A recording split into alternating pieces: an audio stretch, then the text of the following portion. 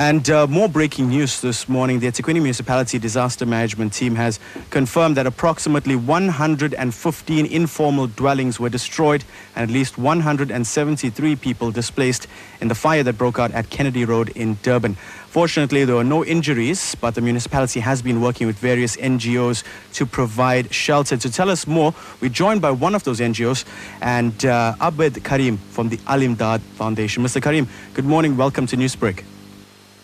Good morning to you and listeners of Lotus FM. And rightfully, as you have said, there are 115 homes that have been burnt, and 173 people have been displaced in the Kennedy Informal Settlement.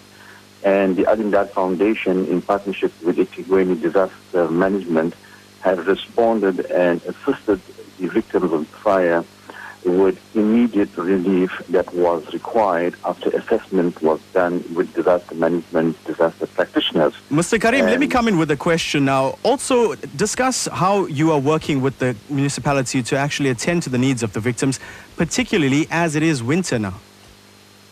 Well, the Imdaad Foundation belongs to the advisory forum of eThekwini, and whenever there is situations of this type, then the foundation is activated with eThekwini disaster management and assessments are done.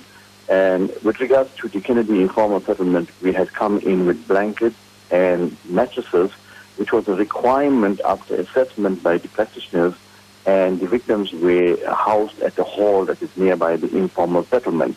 Many other NGOs have come on board also and assisted with hot meals and so forth. Today also we will continue with assessment with disaster management teams, because there are many of them that are still registering of the homes being burnt, and many of them have to go to work and other activities that they're involved in. And today also our teams will continue assisting disaster management in the city. Well, Mr. Karim, that is where we'll have to leave it. Thank you for joining us this morning.